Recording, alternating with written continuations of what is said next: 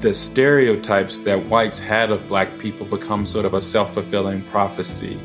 The cultural narrative of black men raping white women becomes the reason why black people need to be lynched, right? It's just it becomes prophecy, right? That, if there's an allegation, black men rape and murder white women because there are these, there was this idea in the late 1880s, 1890s, that in the 2 decades or so after slavery, black people, but especially black men, were retrogressing socially and culturally. And it was because of black people did not have the tutelage of whites, or the tutelage that slavery provided. And so black people, and also the social control that slavery were regressing, and there needed to be something to take its place to create racial social, and that is lynching, right? And so, in so many ways, the narrative of black people are dangerous, black men are threatening to white women, becomes a self-fulfilling prophecy. And what we really have to interrogate is, what is our relationship to how we understand black people, right?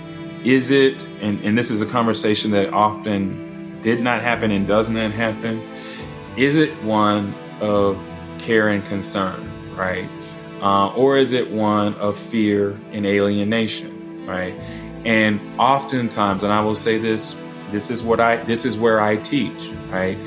I'm not teaching students in my Black Studies class to know more about Black people. That's over. We got more information about Black people than we ever have. There are more Black Studies departments in this country. We've celebrated Black History Month year over year over year over year over year. We know Black people exist, and we know something about Black people's history. That is not the problem. We do not love and care about Black people and their history. And so the issue is, how do we learn to care about Black people? And in fact, I say even more. I say we have to learn to love Black people, because white supremacy is about being indifferent to the suffering of Black people. And so when we're talking about remembering the past, Rick, the main issue is not knowing. Let's never be confused with that. The main issue is us getting proximate with what our relationship is to that past and caring about it. Because once we care about that past, whether it's the history of lynching or otherwise, we get activated around it, and we do things connected to how that history shows up today. I'm Dr. Karlos K. Hill. I am a professor, Black Studies professor at the University of Oklahoma in the Clara Luper Department of African and African American Studies. My work investigates the Black experience of lynching during the late 19th, early 20th centuries.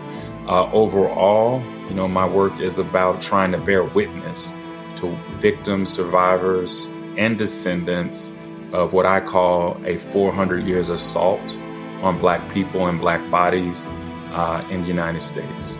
So my work is all about bearing witness to that and getting people to care about, not just know about the Black experience, but to care about it. Lynching, Black Culture, and Memory, next up on the March 5th episode of the Realms of Memory podcast.